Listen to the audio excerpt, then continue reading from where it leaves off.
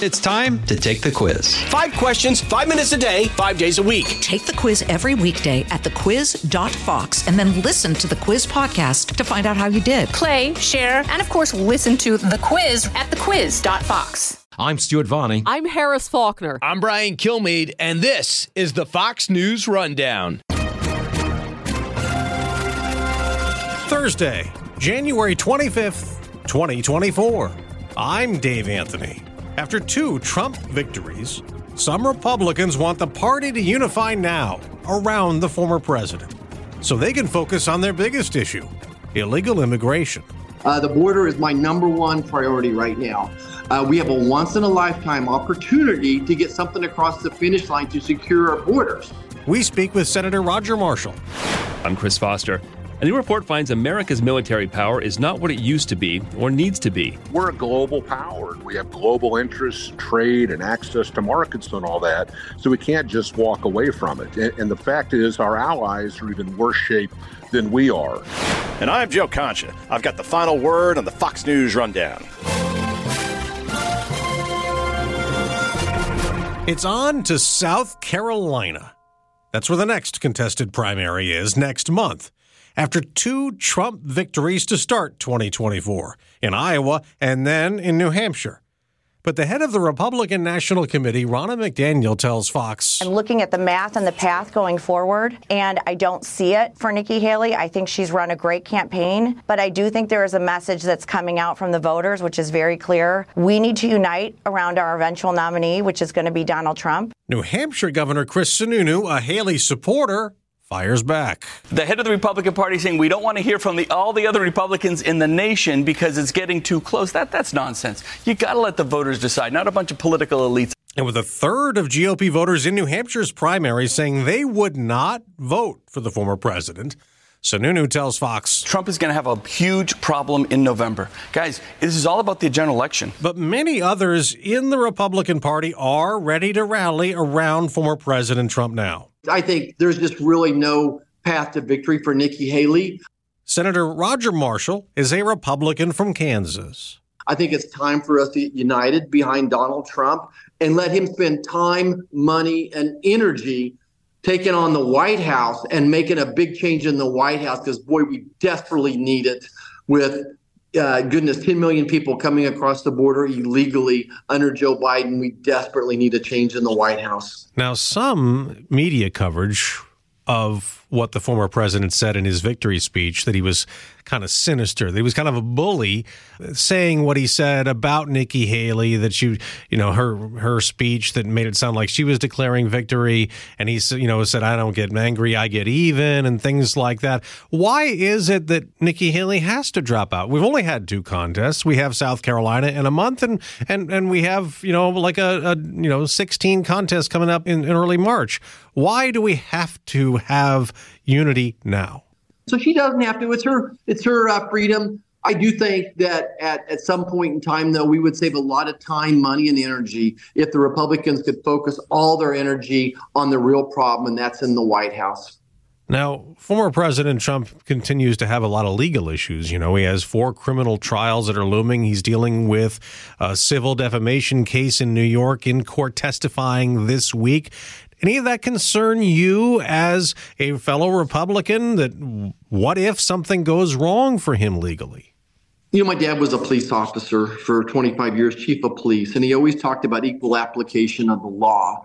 He didn't care what your last name was or who your parents were, what side of the railroad track. He was going to apply the law equally. And I think when Americans see what the threat to democracy that Joe Biden is, this is one of the threats, that his Justice Department does not apply the law equally. So this emboldens Donald Trump supporters. This is why he's going to have a record turnout of people showing up for that election in November, because every time this is in the news, it just motivates those voters all the more so. So this has backfired on Joe Biden and the Democrats and the Democrat leadership. So bring it on. This guy's an incredible fighter.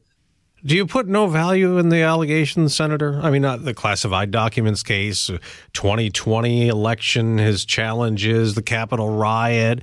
Do you put any thought into the allegations or no?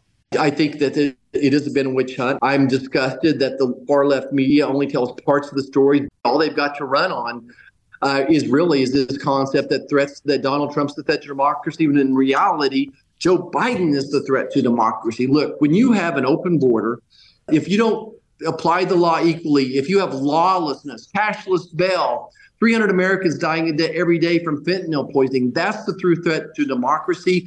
We've done a couple of town halls lately, telephone town halls, thousands of Kansans on it. One was a group of senior citizens, one was young adults. Their number one concern was the border. Number two is a threat to their constitutional rights, which I find so interesting that senior citizens and young adults both agree that those are two bigger worries than the economy is. Fox News voter analysis also shows that immigration was the top issue in New Hampshire amid a record surge of illegal border crossings, prompting Republicans in Congress to block a bill providing military aid to Israel and Ukraine, demanding border policy changes be included, like reining in parole, which grants special status to some migrants, allowing them to stay in the U.S. The Senate's Democratic leader, Chuck Schumer, says he is working on a compromise. No one's going to get everything they want, but we're all going to have to pull together for the good of the country. So where are they? Trying to get a deal done? Oh, I think we're still a long ways away. And by the way, I want to remind your listeners, 4 times I went to the Senate floor and asked Democrats to do standalone Israel funding. And every time they've shot it down. So my caucus would gladly do standalone Israel funding with no strings attached. And it's been just a pretty much skins and shirts situation there. Republicans are for it. Democrats are against it. So Israel divides their caucus. The border is my number one priority right now. We have a once-in-a-lifetime opportunity to get something across the finish line to secure our borders. Now, the irony here is if Joe Biden was serious about it, he has the power to shut the border down right now. I want to be careful we don't hamstring future presidents. So whatever legislation comes out of this, I need to read it once, twice, 3 times, and make sure there's nothing that would hamstring future presidents and something that has a meaningful change. And jumping to the quick here, parole. We have not solved the parole issue.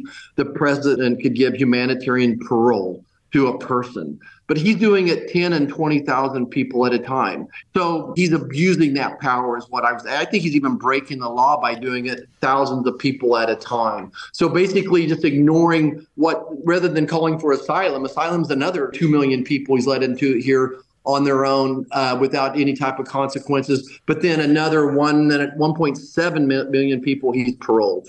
Senator, I want to move on to the COVID issue, which is obviously not going away. The virus is still spreading. There are different variants all the time. And you even said in the Senate in recent days that it's become personal for you, that one of your relatives has been battling long COVID, correct?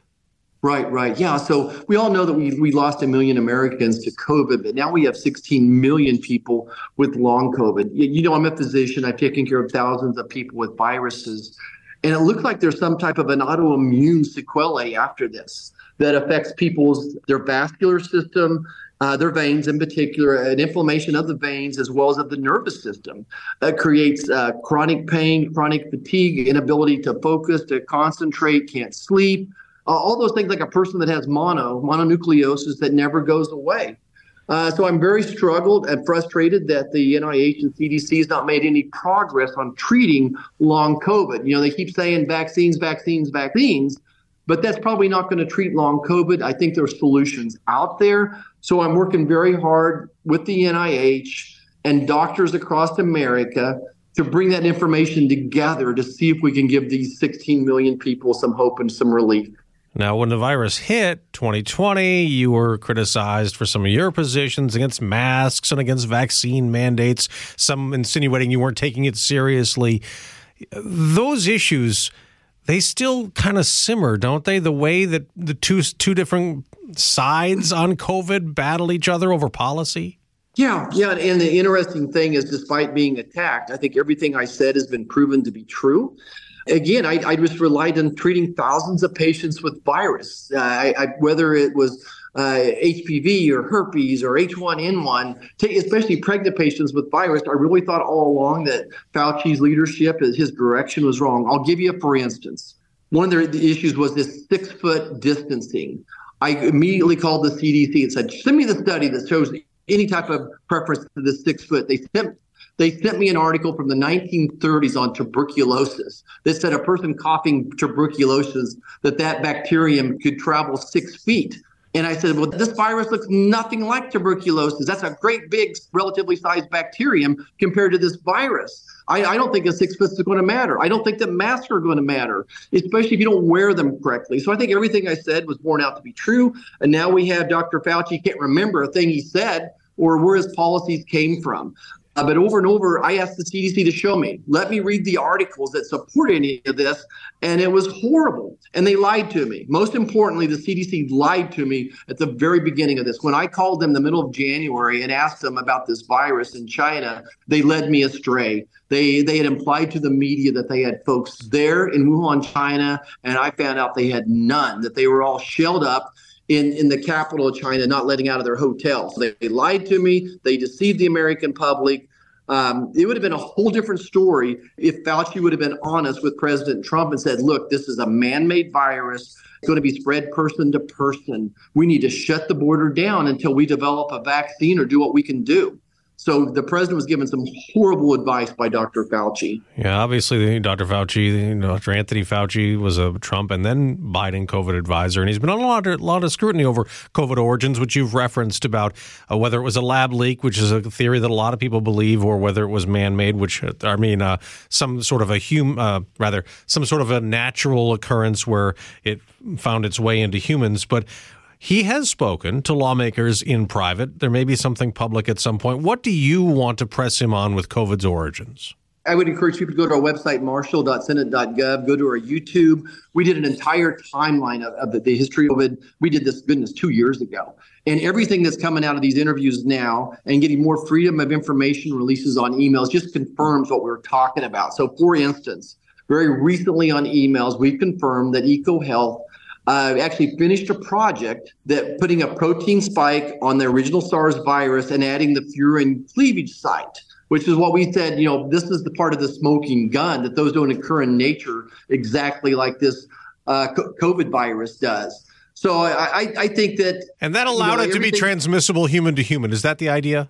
Yeah, exactly. So the protein spike, it grabs your lung cells very easily. And then the furin cleavage site is what allows it to enter human lung cells and cause all the inflammation and the infection, which is so horrible as well. But look, if I was in front of a jury of a civil lawsuit type of thing, I really do think I could convince them that this virus was made in a laboratory in Wuhan, China, and leaked. It was funded with American dollars, and we're still funding research over there. Just recently, 2 weeks ago, I found out that they made a virus, the same type of SARS virus, that doesn't grab lung cells, it grabs brain cells. That's got to be it just scares me to death that we're still funding viral gain-of-function research. We need to shut it all down. More dangerous than nuclear warheads. But we're not going to get a direct answer out of China ever, are we on this? Oh, I don't think so. I think that they've covered up, and more importantly, they've killed all the witnesses. The people that were working on the virus and on the vaccine there for COVID in China, a lot of those people have mysteriously died as well. Senator Roger Marshall, Republican from Kansas, is always good to talk to you. Thanks for being back with us. You bet, Dave. It's great to be with you. I hope I didn't drive down too deep, but it's sure an issue that I'm passionate about. Thanks so much.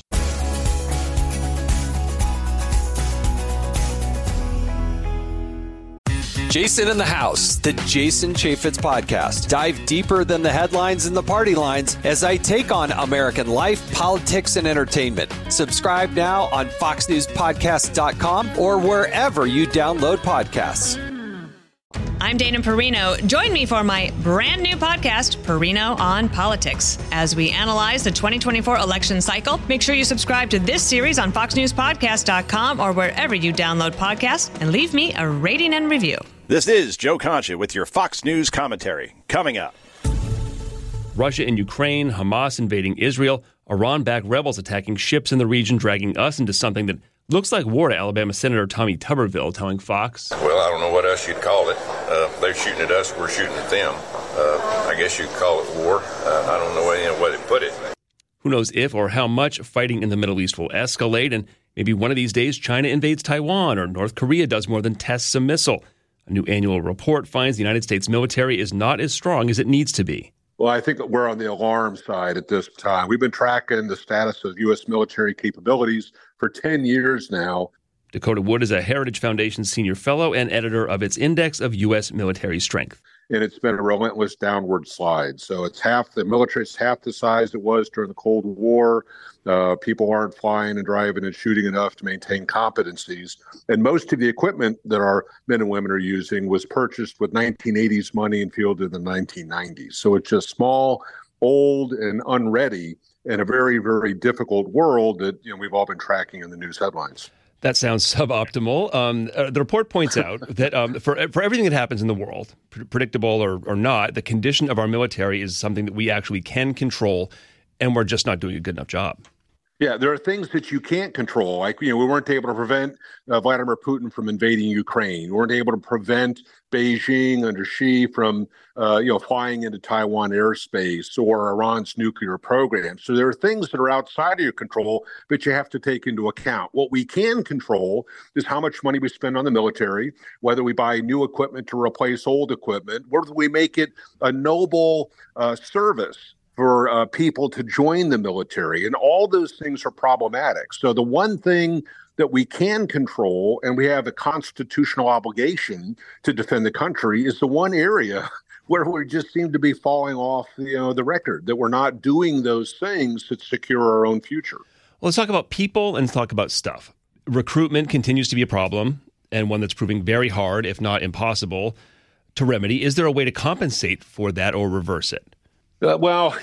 Compensating or reversing, you do have to compete with the job market. So that's a reality. And in recognition of that, Congress voted in a little bit more than a 5% pay increase for those that are currently serving. And that's a good thing. But that's a cost then that has to be borne by the military services. So if the defense budget isn't increased to account for that, then that money that you're now paying more in salaries is being taken from programs, right? So the money part is part of it. But I think there's this cultural idea of whether service to country is a noble and a desired sort of thing. And then do you have a youth population that accepts that and is able to step into that role? And right now, it's been often reported 77%. So 3 out of every 4 American youth cannot join the military because of substance abuse, criminal records, mental health, physical health challenges, or obesity.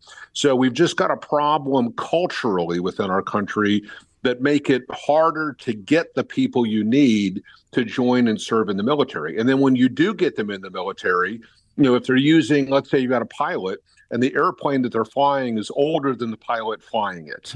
More than half of our ships are greater than 20 years old. The tank that the Army uses was introduced in the early 1990s. It's 30 years old, and they don't have a plan to replace it until the year 2050. So there are just these problems across the establishment that make manning, equipping, training, and retaining your people problematic. Is the military in general underfunded or wasteful, or is that just an irrelevant question that you're going to lose whatever percentage to waste anyway? Well, I think it's one of those realities of life, but you just don't accept that, right? So yes, there is bloated spending, there's wasted spending where the military is asked to do things that aren't really relevant to military power or national defense. And you're going to have some level of corruption, both in the government and in the, the manufacturing base. It's just the nature of people. But when you look at the totality from all the studies that have been done, the percentage of the budget lost to waste and bloated spending is a small fraction of what you actually need to be spending. And just as an example, if you compared Vietnam gear to today's gear and adjusted for inflation, a ship cost 500% or 5 times, so 500% what its Vietnam predecessor was. And so if your defense budget increases by 5%, right, the cost of the thing that you're buying just because of technology and what you need it to do is 100 times more than what would normally be accounted for inflation. And our budgets just aren't accepting that. Yeah, of course, we don't operate in a vacuum either. The report mentions the strength of our military allies, also not good, which in turn adds to our military burden, right? Yeah, and we should, as Americans, be righteously angry that our allies, like Germany and France and England and others, aren't doing what they should be doing as well. And so we could say, well, fine, we're just going to stay at home. But we're a global power, and we have global interests and trade and access to markets and all that. So we can't just walk away from it. And the fact is, our allies are even worse shape than we are. Just a couple of years ago, Germany had no operationally deployable submarines. In the Cold War, it had 5,000 tanks. Today, it has 300 tanks, and fewer than 100 of those actually work. The Royal Navy only has 20 surface ships, and about half of those are available on any given day. Aircraft manufacturing has declined by something like 70% in France. Great Britain can only field barely one division of land power, and that composed of 2 brigades. And the Minister of Defense in Germany said the German military cannot defend Germany itself. So when you start looking at allies, if they were strong and capable, we wouldn't need as much military power. But when they're weak and they have small forces and their populations aren't serving in uniform, then it's just incumbent upon us to take care of ourselves by fielding the capabilities we need to secure our interests. Yeah, and the report also mentions oil.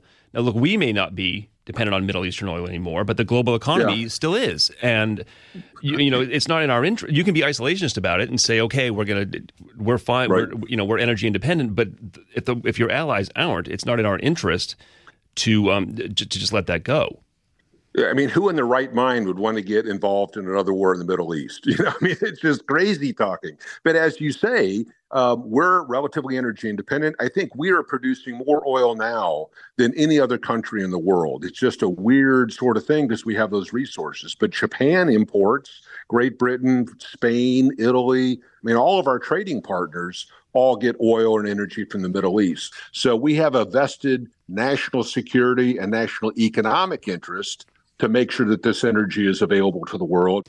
Where does the report find our ability to protect against attacks here on U.S. soil? How much does not being in Afghanistan, for example, hurt in that regard in terms of intelligence and not being able to take out guys who might mean us harm?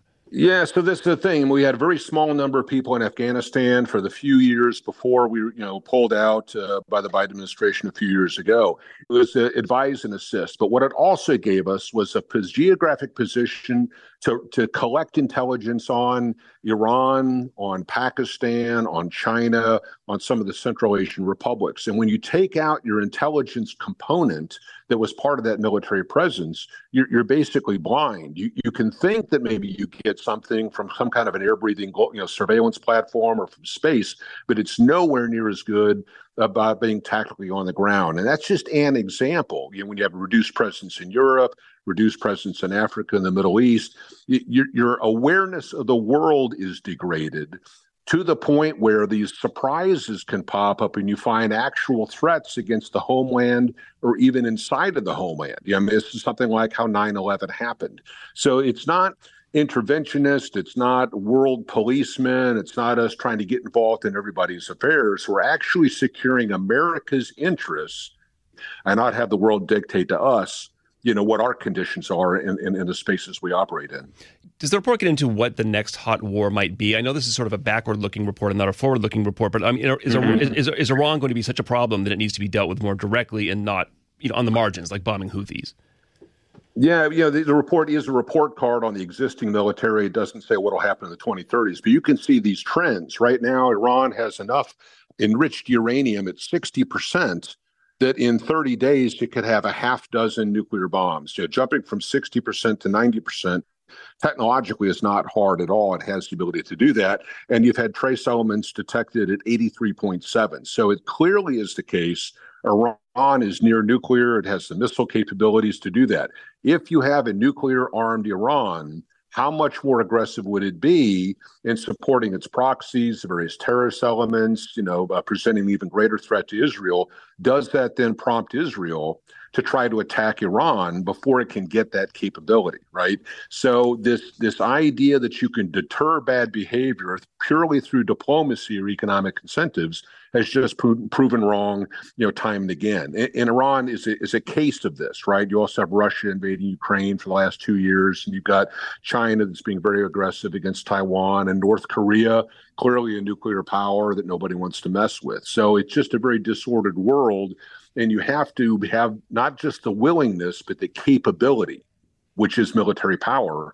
And your opponents, the people you're wanting to deter, have to believe that that military power is effective and that you would actually use that if it gets to that particular level. And I think all of that has been damaged over the last 6 or 8 years. Yeah, I mean, as somebody who is not in a military or world affairs think tank, it certainly seems like the world is going to become a more and not less complicated and dangerous place over the next few years. I mean, the 100-year-old borders are going down in some cases, or could be soon. What happens if all hell just breaks loose and the Middle East escalates and Russia defeats Ukraine and China invades Taiwan? At some point, do you just have to abandon some priorities and say we can only do so much?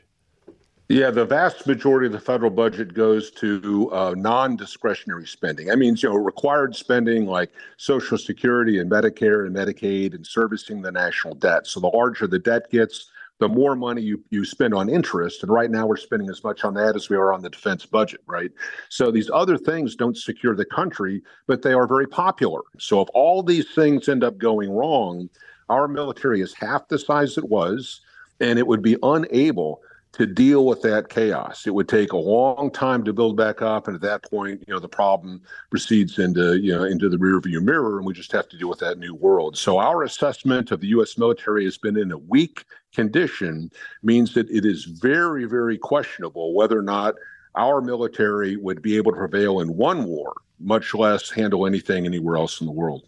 Dakota Wood, formerly a very smart United States Marine, now a Heritage Foundation senior research fellow, the editor and originator, right, of this of the Heritage Foundation's Index of U.S. Military Strength. Dakota, thanks a lot. I learned a lot. It was good talking to you. Absolutely. Take care.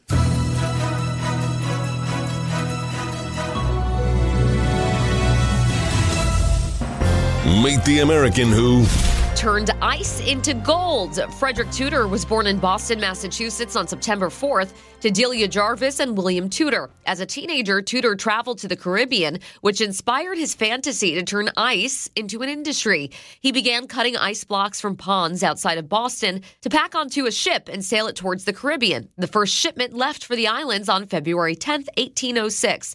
Many in the area would criticize Tudor's business endeavor as logistical issues and the War of 1812 would ultimately send him to debtor's prison several times. However, Tudor would not be held down by his setbacks. In 1835, his partner Nathaniel Wyeth patented a horse-drawn saw that would dramatically cut the cost of cutting ice. After developing new ways to insulate ice on long voyages, the Tudor Ice Company expanded to Cuba and boiling American cities like New Orleans, Louisiana. In 1833, Frederick Tudor took a spectacular risk, sending a ship packed with ice across the ocean to India. The Tuscany left Boston May 7th with 180 tons of ice and arrived in Calcutta, India on September 13th with 100 tons of ice. The venture proved to be very profitable, and the ice industry exploded in the years that followed, thus proving his early critics wrong. Tudor died on February 6, 1864, at 80 years old in his Boston home. At the time of his passing, Frederick Tudor had an estimated worth of $200 million in today's money. The ice trade helped make hot climates more hospitable and introduced North American meat and produce to communities across the globe. You can go to the lifestyle section at foxnews.com to find more of these incredible stories. For the Fox News Rundown, I'm Gianna Gelosi.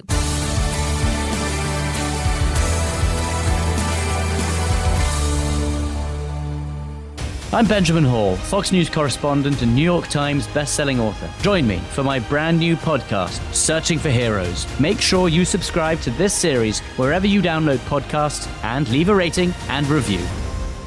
Subscribe to this podcast at foxnewspodcasts.com. It's time for your Fox News commentary. Joe Concha.